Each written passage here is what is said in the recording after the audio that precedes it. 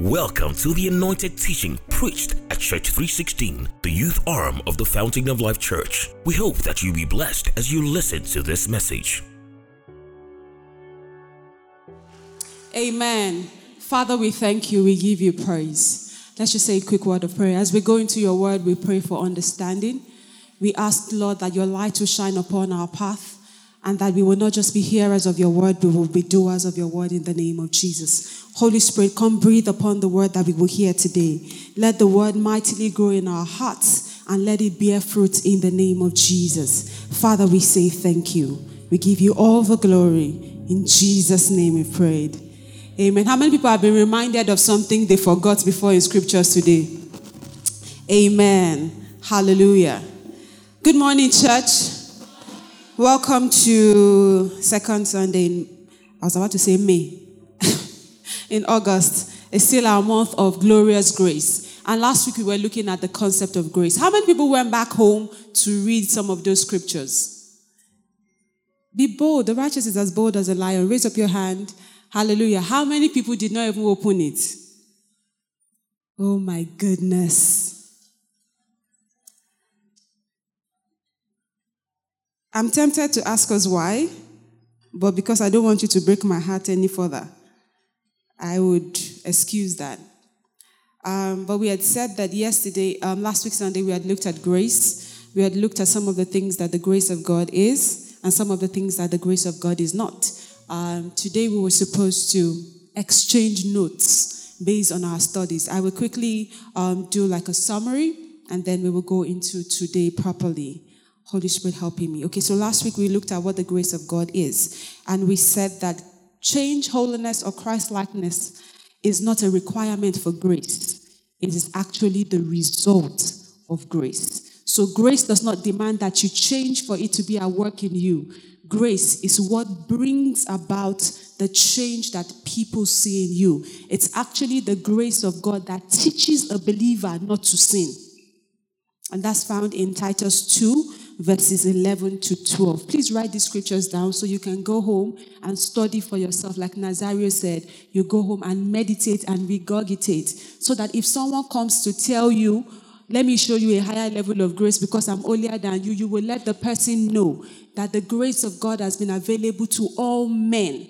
And therefore, you are a recipient of that grace. But if you don't know, then you will be confused. The Bible says that when the purpose of, no, not the Bible, sorry. There's a popular saying that when the purpose of a thing is not known, abuse is inevitable. That's why people sometimes struggle with sin and they allow the devil, the accuser of the brethren, to beat them down because they don't know what they have become. So please write the scriptures down. So the grace of God is actually what teaches us not to sin. Titus 2, verses 11 to 12.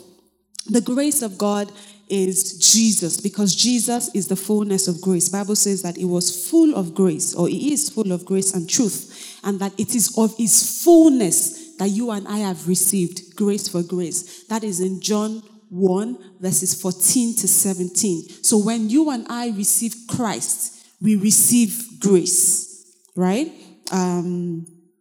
What else? We said that the grace of God, right? One of the things it does is that it corrects you. We look at John 7, the story of the Samaritan woman. And then we said that you haven't received this grace, we should also grace others, right? We looked at 1 Corinthians 5, verses 1 to 5, when there was immorality in the church. And we looked at how Paul told the church to address this. We also looked at 2 Corinthians 2, verses 7 to 11. We spoke about... We spoke about the fact that you cannot out-sin the grace of God. That's in Romans 5, verses 20. So there is no sin you can commit that the grace of God has not made provision for. As a matter of fact, the law came to show us what sin is. And according to scriptures, when you break the law, when you break one of the law, you have broken all the law. So you know those people that say that my own sin is small sin, your own sin is big sin. It's a lie. There's no big sin, there's no small sin. The person that lie and the person that commits murder, you are all in the same category. Yeah, it's not me and you know this, but we are all in the same, yeah. But the good news is that the grace of God has made provision for every sin. And that's in Romans 5, verses 20. We spoke about the grace of God giving us a new identity, 2 Corinthians 5, verses 16. Then we looked at 2 Peter 1, verses 2 to 4, talking about how the grace of God makes provision for more than just your sin, or more than teaching you righteousness. It gives you all that pertains to life and godliness. It gives you access to the exceeding great and precious promises of God. It makes you a partaker of the divine nature of God and helps us to escape the corruption that is in this world. All that I just said now is in 2 Peter. All of that is accessible in the grace of God, right? And then we looked at the fact that God has made this grace available for us, and with it freely gives us all things. Romans 8, verses 32. It says that he that spared not his son, but delivered him up for us, how shall he not with him also freely give us all things? So we looked at the fact that by Jesus, who is full of grace, we have access to all things that God has access to, or all things that God has created. We looked at how the grace of God makes allowances for thorns in our flesh as believers. We looked at 2 Corinthians 12, verses 7, when Paul prayed that Jesus would take away the thorn from him, and he said, my grace is sufficient for you. And we concluded that some of the answers to some of the things that we pray for is grace. So thankfully, the thorn was not stated whether it was a physical or a spiritual or mental kind of thorn. So we all can fit in whatever it is that is a thorn in our flesh into it. And the response of God remains that the grace of God is always sufficient for me. And we also learned from Paul that what you do with your thorn is that you take it to God in prayer. I think that's where we stopped, right? Recession? How should we position? Okay, yeah, that's where, okay. Yeah, I was going to come. That's where I'm going to land. Or that's where I really want to start from today. So how should we position ourselves? Or you ask yourself, so if the grace of God handles everything, what should be my posture? And as I was meditating on this, one of the things God was teaching me, which I'm going to be sharing with us today is, I told you that this is my meditation, Abi, because the theme for the month confused me as it confused some of us. So, if Jesus is the fullness of grace, you receive grace as you receive Jesus. Now, the reason some of us don't then manifest the grace is not because it's not there. It's because we haven't fully received it. Now, I discover in studying scriptures, looking at Hebrews 4, where we read that it says that come boldly to the throne of grace and mercy that you may obtain. Obtain there means receive. Receive there means lambano. Now here's the difference, right? And I use the illustration of the bottle of water that I asked Blessing for. So when she gave me this bottle, I received it, right? Which is the first level of receiving that all Christians do when we receive Christ. That receiving of Christ is called the komai, which means to receive what you do not have. Am I confusing you? Okay, so dekomai means I'm thirsty. I don't have water. I was dead without Christ. Then I receive Christ. It's a passive kind of receiving that does not necessarily involve anything active from you except to collect it. Right? But now that I have the water, has it quenched my thirst? Why hasn't it quenched my thirst? Because I have not received it. Are you with me? So, when Hebrews says that we should come boldly, the receiving there means the lambano. It means to lay hold on. Lambano means that what is yours already, you then come to the knowledge of it. And you then actively take possession of it. So you can be full of grace, yet your life will be graceless. Do you understand what I mean? You can be full of the grace of God, yet there will be no evidence or tangibility of that grace because you are yet to lay hold on it. And so when Christ says that we should come boldly to the throne of mercy, it's not to receive the grace that you don't already have. Right? It's to come to the awareness of that which you already have and begin to lay hold on it. You see, the difference between the lambano and the decoma is that when you lambano it, you begin to talk like it, you dress like it, you act like it, you think like it, because it's a verb, right? And we know, we all went to school, a verb is an action word or a... So you cannot lambano and still be idle, doing nothing with what you have received. So if you say, I have the grace for... Give me grace. What grace do you want to receive now? You have the grace for excellence. Now, you cannot have the grace for excellence. Yeah, okay, let's say excellency in what? In tailoring, cooking, see, because you like food. Excellency in cooking, right? You cannot say, I have received the grace for excellency in cooking, and you will not go to the kitchen. Grace will not go and measure the rice, and grace will not say, you pour the salt like the way your grandmother used to pour it. Our grandmother said they were excellent cooks. Sorry, Mama, because I have grandmother that used to cook great. Right? Grace means that you have received it. You now begin to act like it. What happens is you are now in tune. That's why the Bible says we should come boldly to the throne of grace and mercy, because what happens is when you come, God reminds you of what you have. When He reminds you, you are already engaging in a conversation with Him. So He will not tell you, that's what I've do. That pepper I've do. Then excellency comes into place. Then direction comes into place because you have received it from God. You have received it not passively as ki sera sera, whatever. You know, I found something in Scripture. Please open your Bibles with me to Acts 8. I found a perfect example of it in Acts 8. I'm going to read verses 14 and 15. I want to finish talking in 5 minutes so we can open it up. Acts 8. Okay, this was talking about the Spirit of God. It says, now when the apostles who were at Jerusalem heard that Samaria had received the word of God, they sent Peter and John to them, who when they had come down, prayed for them that they might receive the Holy Spirit. We see two receive there, right? Those two receive means two different things. But it's receive. So if you read it, you will say they receive. Because the question is, if they had received the word of God, which means they had received Christ, why were they coming to receive the Holy Spirit again? Are there two receiving? No.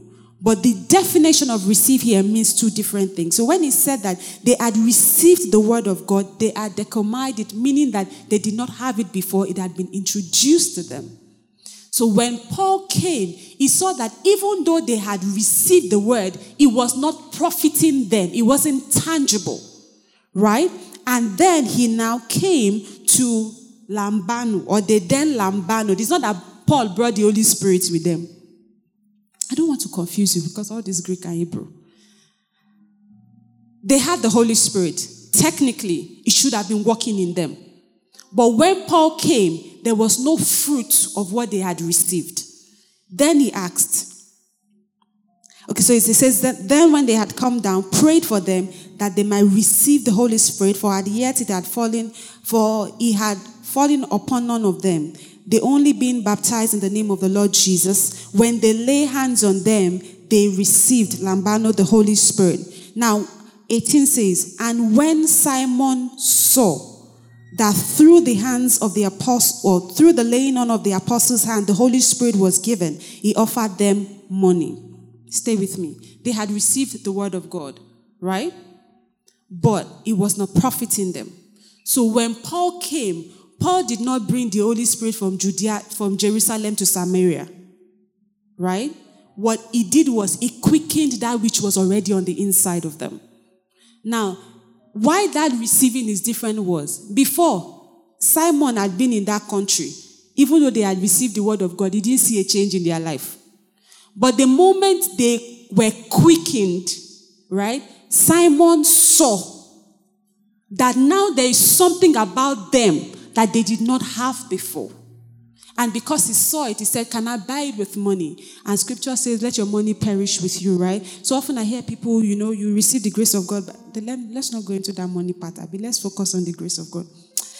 So, what makes the grace of God active on the inside of you, or what part do you have to play to activate or take possession of the grace, is that you come to the throne of grace and mercy and you lay hold of it. And when you lay hold of it, it changes the way you talk. It changes the way you think. It changes the way you perceive things. When you go out, there is a new confidence that you have because you know that it's not going to be by your might. It's not going to be by your power. Now, grace does not displace the place of diligence.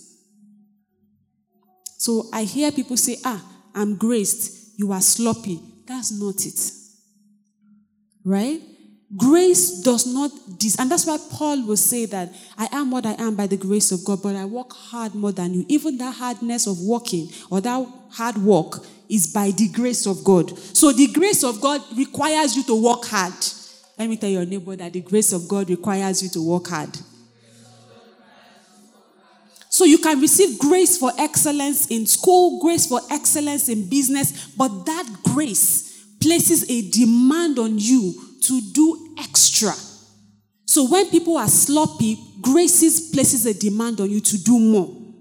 Right? And then when you do more, grace will then, what's the English word now? Will make bigger the things that you are doing. And the people will be like, I did it as you did it. It's the same didding. But the difference in our didding is that I have grace with my own didding. You understand? It's not the didding that you understand, it's the grace one. Do you get? So grace will not say, because you are graced, do nothing about it. Because grace will be seen. Do you understand what I mean? So grace will require that you put, my time is up. Grace will require that you put work into it. It will require of you to be diligent. Grace is what will make Jesus wake up before the disciples and go and pray. And he will leave the crowd. And he will not say, I am the fullness, or the fullness of God is in me, or I am God and I am man. So any demon, technically, if Jesus did not pray, he would have still casted out the demons because it's the word of God himself. But grace will place that demand to spend time communing with the Father. And he will come out and say, what I see my Father do, I do. And that's why you see miracles that his disciples cannot do, he will do, because grace has made a demand of diligence on him. So grace will require of you to be more hardworking, will require when people are putting shorter time, you put more time. And that's why the Bible says that see a man diligent in all his ways. It says he will not stand before mere men, he will stand before kings. And my prayer for us is that we will not just be aware or receive head knowledge of this grace. We will lay hold of it. We will be active with this grace. We will use it. You know, I was at an interview during the week, and they were asking me some questions that in my head I was not thinking. You know, when somebody asks you a question, you don't even know the answer. In fact, you don't even understand the question. I was like, Holy Spirit, Holy Spirit, Holy Spirit. And then when I was answering, the person was like, wow. In my head, I was like, you are talking the nonsense. But the person was like, wow, interesting. I'm like, really? I wish I recorded what I said, because how did you know? And it's not because I did not prepare. I was prepared. But when the person wanted to daru, Mommy Loju, the grace of my inside said, God forbid. Do you get what I mean? So you be prepared, but then the grace of God on your inside. And you know what the grace of God sometimes does? It gives you expo. Before you get there, you know the question. So as they're asking, you just be like, yeah. You know, those lecturers that tell you don't read chapter 5. Exam will not come from chapter 5. Then the Holy Spirit will tell you to read chapter 5. Because God will punish the devil of the lecturer. Because the question 1 is chapter 5 and it's compulsory for all. So that's what the grace of God does. It brings to your mind those things. But you have to come boldly to the throne of grace. And then you receive it. You lay. And that's the same thing it is for anything that you want in God. You have to. You see, everything that God will give a believer, he has already given them. I want you to tell your neighbor, wealth is in you already. Prosperity is in you already. Healing is in you already. Deliverance is in you already. New beginning is in you already. Victory is in you already. So I guess the question is, are you living all of that? Because the moment you receive the Holy Spirit, you receive all of the package of Jesus. You receive all of the package of everything that God can give you. But our expressions of it would differ as we actively receive or actively lay hold on that which he has given to us. And that's what makes a difference in the life of a believer. And that's why you see, like, it looks like some people are more graced or prospering or doing excellently than others. Not because they've done anything to deserve it. It's because they have come to the knowledge. And that's why if you see one prayer of Paul for the church, every time he prays for them, what does he pray for? Knowledge. He prays that your eyes of understanding will be enlightened, that you will grow in the knowledge of God. Why? Once you know, you become. And that's why the Bible says that those that know their God, if you become before knowing, there will be a mistake. You will not sustain it. See, some of us want to be before we know. And that's why our success is like NEPA lights. They off our own. But when you know, then you be. When you be, doing is easy. In fact, some of us make it worse. We want to do before we be. But that's a disorder. You see, I read an interview by Bill Gates one time, and someone asked him and said, what will happen if you lose all the money you have right now? And he looked at the interviewer and he smiled and he said, I will make it all over again. I don't know if he's a born-again Christian. But what confidence in who he is, that he is not afraid that he will lose what he has acquired because he knows how to reacquire it. Some of us cannot even tell our neighbor our dream because your neighbor will steal it. But when we know, we are sure of who we are and who is on our inside, then it's easy to be and it's easy to do. And when someone steals your idea, you implement that same idea with your USP. You know what's our USP as Christian? We have grace. I think it should be GSP. I have grace selling points. So where everybody fail, I go there and I show my GSP. It differentiates us. That's what we have as believers. That's, in the Old Testament, when they didn't even have the Holy Spirit resident on their inside like you and I do, right? When it comes upon them, it's different. You will know that this Holy Spirit has come upon. Now, how much more the Holy Spirit that has permanent address? It's not paying rent, or he has paid perpetual rent. It's permanently on the inside of you. Our world should know. But what happens is when you don't know who is on your inside, you cannot even use him. And that's what it means to receive grace. Know who is on your inside. Don't try to work some things in your own strength. Just receive grace. Allow the Holy Spirit direct us. And that's what God is calling us to today. And so what should our response be when we know that we can receive grace, or we know that this grace is resident in our inside and we have come to lay hold actively on him? Allow this grace to be manifested in you. Allow this grace. It's like if I say I'm thirsty, right? I don't know if we have any doctors in the house. Most time when you're thirsty, your saliva is thicker, right? Once you drink water, what happens? It goes back to normal pH. That's the same thing. When the Holy Spirit comes and you allow it to work, except you are sick and your body is rejecting the water, right? If we allow it to work, it should be something should be different about us. So the way we do things should be different because now you are led by the Spirit. Now you have grace. So you go to a difficult situation and you know, I have Christ in me. And remember that this gift of grace has been given to us all freely. And it's not dependent on how holy you are. This gift has been given to us. You don't have to merit it. You don't have to do anything to get it. But you cannot be ignorant. And I think that that's one thing that the devil works on Christians the most. He makes us too busy to read our Bible so that you are ignorant of what you have. And then you go and you say, I'm hustling. And then your hustle will not pay. Meanwhile, you can go to where people are hustling and you find favor. Because all of that is embedded in grace. Right? But if you don't know when you should, it's like if I knew that Bumi had 500,000 naira now and I need 10K, the way I will ask him will be different. Because I know. But if I'm thinking that, maybe Shakwa have catch him. If I want to ask now, I will just be like, do you have Like, can you help me? You know. And so when you know what you carry, you are confident. Why am I reiterating this point? I want us to get to the point where we are confident of the grace of God that is on our inside. And we are so confident of it that we lay hold on it, and that in any endeavor, we actually utilize the grace. That's why Pastor Taiwo has been reiterating glorious grace, so that we can come to the awareness of what we carry. And you and I can use it. I want to open the mic up, and then I would round off. If there's anyone that has read any of the scriptures, I'll open that up, and then we'll come and round off. Anyone wants to share what the Lord has?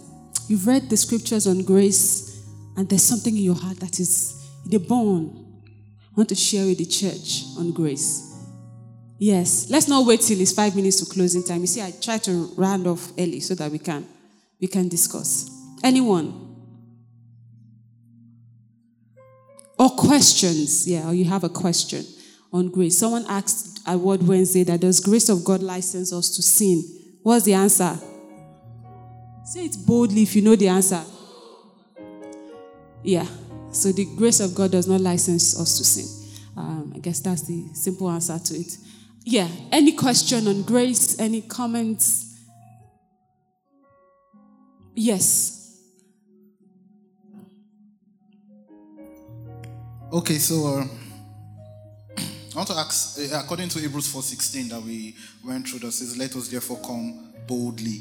So I want to ask, why is the word boldly even there when it is more or less like it's my coming to the throne of grace? Is more or less like I'm coming to the presence of God. So why the word boldly? One, and also obtain mercy and find grace. The difference between mercy, because sometimes I think in prayers, when we pray, sometimes we're like, okay, maybe it's mercy I should ask for, or it's grace I should ask for. So, like, what's the difference between mercy and grace? And then why do we think, or why did Paul write boldly there? Okay, I think mercy and grace was actually addressed at Word Wednesday, I believe. Okay, so mercy and grace oftentimes work together. Now, the most basic definition of mercy is you not getting what you deserve. So let's say Onyekona deserves slap, for example. It's like some people want to slap you. The mercy of God or mercy will say that I should not slap her, even though she's deserving of the slap. But because our God is a God of Jara, He will not just leave you at not getting slap that you deserve. He will say, give her a hug. Soldier call police.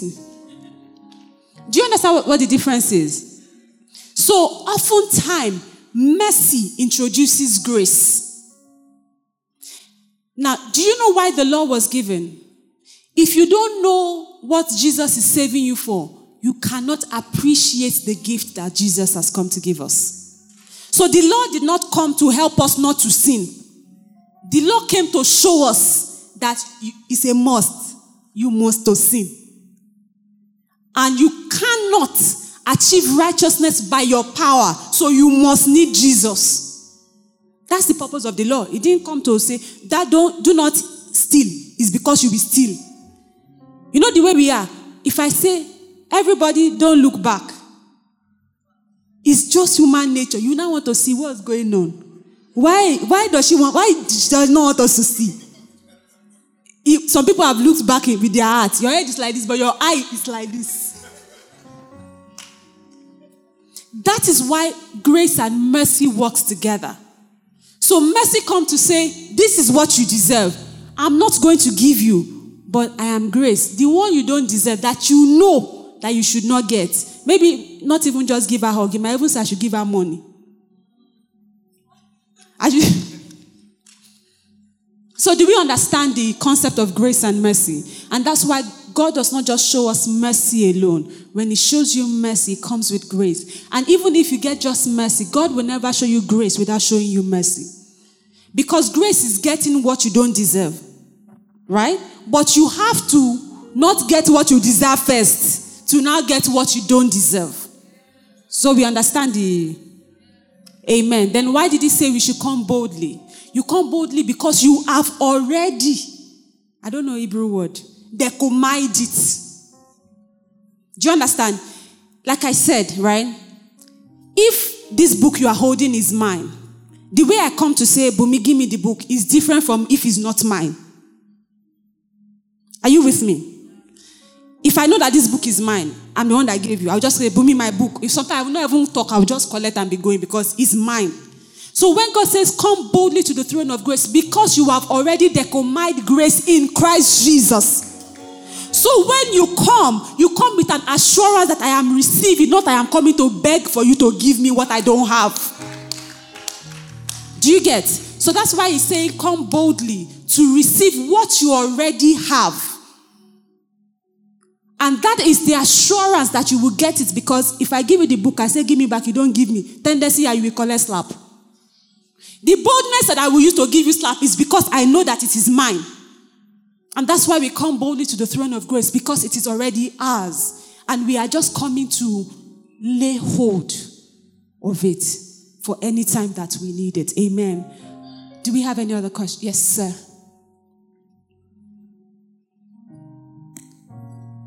Thank you. Yes. My question is in two ways. As a Christian, at what point can we start receiving grace? And the other way is, as a Christian, do we need to request for more grace, or just the non-Christians? I don't know if you understand. Okay, I get your point. Okay, first of all, you said as a Christian, when do we start receiving grace? Yes. I think we should all answer. As a Christian, when do you start receiving grace? The moment you gave your life to Christ and you receive Christ. John 1:14 says, Christ is full of grace, and of his fullness, you and I have received grace for grace. So once you are a Christian, you have already received grace. It's like saying, I'm sure my father born me, but is he my father? You see that there's an identity crisis there. Do you understand what I'm explaining? No, you can sit down. God bless you. Do you understand what I'm saying? So as a Christian, because what makes you a Christian is that you have received Christ. So as a Christian, you already have the fullness of grace. But that receiving of that fullness is what we call dekomai, which is passive receiving. What you don't have before you received it. Right? So when you come to ask God for grace, what you come to do is you now lay hold and say, it is mine, I walk it. And that's why it looks like it produces for more people than the other, because some other people are very conscious of it. They want to carry leg, they say it's by the grace of God. And that's why the Bible says that, when you want to say, I will see you tomorrow, it says you have to say it's by the grace of God.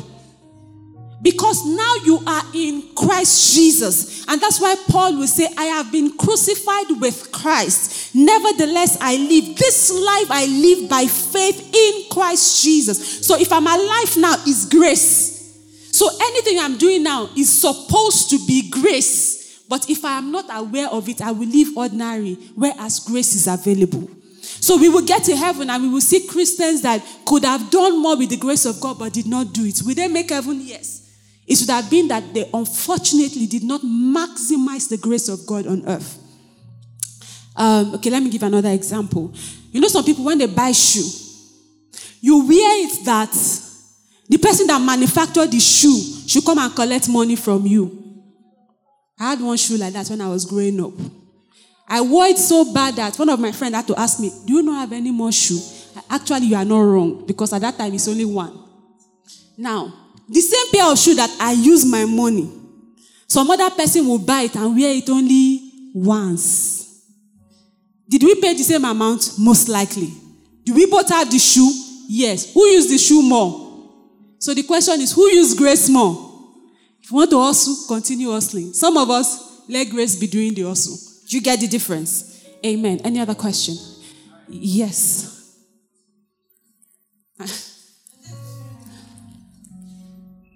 Okay, so we've already established that bad things don't come from God. God gives us the grace to go through them. I'm very sure a lot of us will be asking, so why does God allow bad things to happen to good Christians? That maybe it's obvious this person has the grace of God. This person is walking in favor. This person is... Why does God allow bad things to happen to good? Okay, let me come to that. One thing I've realized is sometimes what we call bad is a matter of perspective. I'll be honest with you. Sometimes the reason we go through certain difficult situations, let me use the word difficult, is because one, either God wants to build character in us, or God wants to take you to a deeper level of faith in Him, right? If we understand that God is good, and that's why Romans 8 says, and all things work together for good to those who love God and who were called according to His purpose. If you and I will look at the death of Christ without understanding the full purpose of the birth of Christ, we will say His death was wicked. True or false? Because, if you want to kill Him, kill Him. Why do they have to beat Him with thorn? Have you put thorn near your head before? He had a thorn of crown on his head. They stretched Him to nail Him to the cross. Put nail. Use pin to prick yourself. They hit the nail till He went in. It was so bad that He couldn't even stand straight. He had to slouch because the more oxygen He got into His lungs, that's how difficult it was for Him to breathe. And then you ask yourself, God, just kukuma let Him sleep and not wake up. You have died. He dies. Do you understand? Right? So sometimes if we don't understand the big picture, we assume that certain things are bad. In another story that I like to say is the butterfly, right? I've said it here before. When a butterfly is about to emerge, it has to break out from the cocoon that it's in. And they'll tell you that it's the most gruesome thing for the butterfly because it has to keep pushing out until it's able to come. And then I read the story of a young boy that had caught a little pupa and put in a jar. And so when his mom was not around, he saw the butterfly trying to come. And the boy was just so compassionate, like the way we are. And he was like, oh, this butterfly is going through so much. It must be an Oyibo boy. I trust Nigerian. So the boy was like, oh, no. So he opened the jar and helped the butterfly to break out of the shell. And the butterfly could never fly. Because the process of breaking out of that hard shell was what he was using to develop the wings so that when it emerges, it's able to fly. But that butterfly never could fly. So that's why I said that sometimes until we get a God perspective of things, and that's why God says we should come together in the place of prayer. One thing I tell people is when you go to God in prayer, don't just reel out your prayer points. Because the prayers that get answered is according to His will. So when you get to the place of prayer, and you know what is even interesting? Sometimes the general will of God in the Bible for you will be different from the specific will of God for you in that season. So the general will of God might be that you blow, you have money. And then God said, if I give you money now, the spirit of OBO will enter you. So God will say, just wait. Before I give you money, let me first build character in you. Let me first build honesty in you. Let me first build self-control in you. So what people see is that you are suffering. What God sees is a millionaire in training. Do you get what I mean? What people see is that Sakpa is your middle name. What God sees is a billionaire in training. And when you go to the place of prayer, that's why you will hear when they came to Jesus and said, Jesus, Lazarus is dead. He said, no, you have a man's perspective of Lazarus' situation. Lazarus is sleeping. And then he said, let's go and wake him up. Did they wake Lazarus up? So when you go to God in prayer, you get a God perspective of the situation. And so when you get a God perspective of the situation, most likely than not, you will not call it a bad thing. Because there is no bad in God. So does the devil sometimes bring bad situation Christians' way? Yes. But you know it's not of God. So when you take it to God in prayer, God turns the situation around. Do we understand? Amen. Oh my goodness. Yes. We'll do this 1, 2, 3 and we'll round up this service. If you have any more questions, all the HODs, please stand up, walk up to any of them, or you can walk up to me after service. We'll have a chat. So, like you said, as a believer, God has given us a gift, which is grace. So, and which differentiates us when we go to a place. People we are unique. But my question is: so when believers come together, is there higher grace? Is there something that differentiates one person to another? Okay, so when a believer comes together, it's the gathering of graces. So the Bible says, by the way, they wanted to call today's service gathering of graces. When believers come together, is gathering of graces, right? But I said, even as a believer, you can operate in different dimensions of the grace. It is dependent on your level of knowledge and your willingness to lay hold on what you have. If I decide to finish this bottle of water, it's my choice. What it does is that it increases the liquidity in my system. If I decide to drink just a sip, it's still my choice. Does not change the fact that I have a full bottle. It just determines how much of it I have working within me. So we can all gather here and you will have usage of 1%, 50%, 10%, 100%. It depends on the user. And that's why God is a God of individuality. You don't come to accept Christ as a family unit, right? You must confess with your own mouth, right? Yeah. I hope you understand what I mean. Amen. Stephen and then him. Stephen, stand up. They'll see you. Ushering department. Stephen, Mike. He's in red. Good day, church. Good morning. Yeah. My question is, how would I say this now? Okay. You know how it is when you see someone that is not a Christian and you perceive the Spirit of God in the person.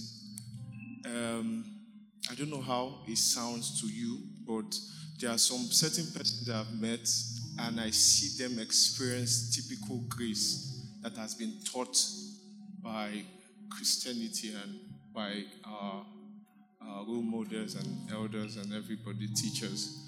My question is grace the knowing of Christ, or is just specifically for Christians? Because,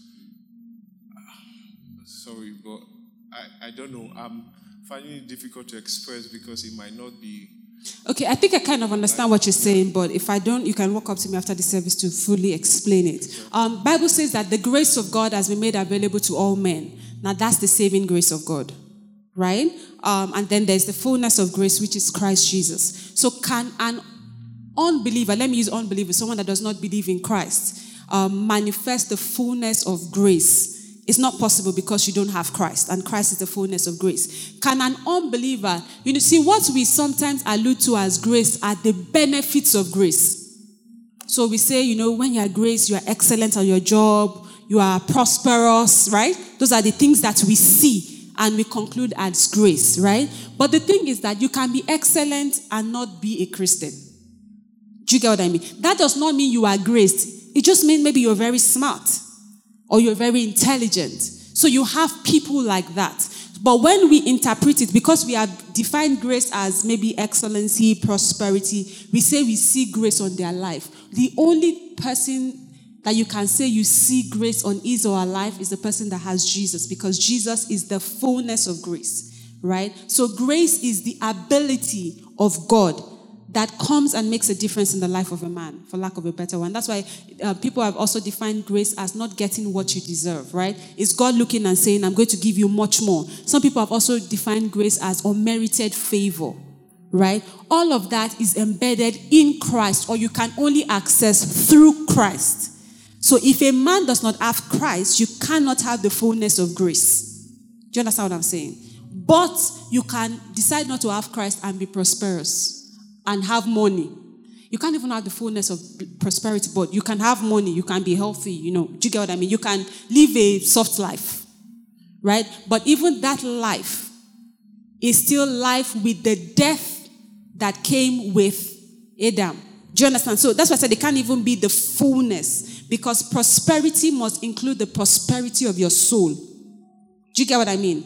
And that's why I think it was James that says that I wish above all things that you prosper and be in good health, even as your soul prospers. So if you have financial prosperity, but your soul is not prospering, how does your soul prosper? you have come to the knowledge of Christ, you have accepted the righteousness of Christ, and then you know that your spirit man is then influencing your flesh, and your soul, is being transformed or being renewed, right? Do you understand what I'm explaining? I'm giving you a short form of the short form. If you want long, Word Wednesday will undo that. Have I answered you? Amen. Yes, and that's the last one. It's 12 o'clock. If you have any more questions, please, let's have a conversation after.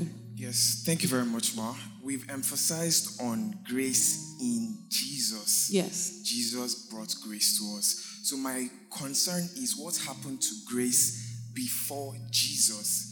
In the Old Testament, was there grace? You want to go to the Old Testament? No, Ma. I'm just concerned if did they benefit grace? Because we see the stories of David. Yeah. And okay, so grace, like we said, you receive grace, right, by coming boldly and receiving it. Now, if you come boldly, is that you believe that you are going to receive. Remember, I said that you receive grace when you receive Christ. How do you receive Christ? Romans 10:10 says, with the heart, man believes. With the mouth, confession is made unto salvation. Hebrews 11 talked about the people that received grace. It says that, and Abraham what?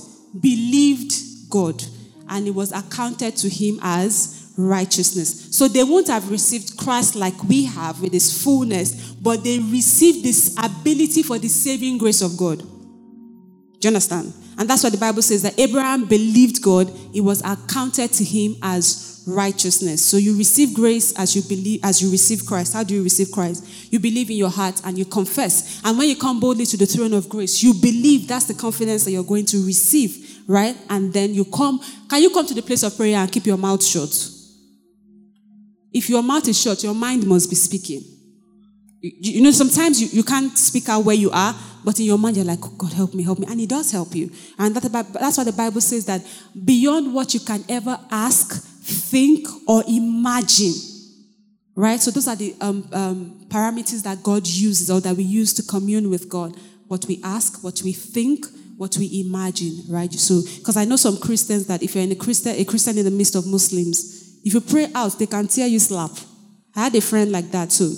If he's in public like this, he doesn't know how to pray with his mouth open, because for the longest time before he was able to convert his family, he couldn't pray out loud. God still answered him. Do you get what I mean? I've answered your question. So they believed God. If you don't believe, you cannot receive Christ. If you don't receive Christ, you cannot receive grace. So you believe, you confess. Then after receiving grace, you now begin to act it out. Let him influence, how you walk, talk, and all of that. Have we been blessed today? Amen. I just want us to bow our head and say, God, help me. I lay hold on the grace, on the fullness of grace. In the name of Jesus. Remember, it's one thing to receive as you don't have. It's another thing to actively lay hold on it. Say, God, I receive your grace. I actively lay hold on this grace. In the name of Jesus. Father, we thank you for your grace. We give you all the glory, honor, and adoration. Blessed be your holy name. In Jesus' name we pray. Thank you for listening to this message. For more information, please visit www.thechurch316.org. God bless you.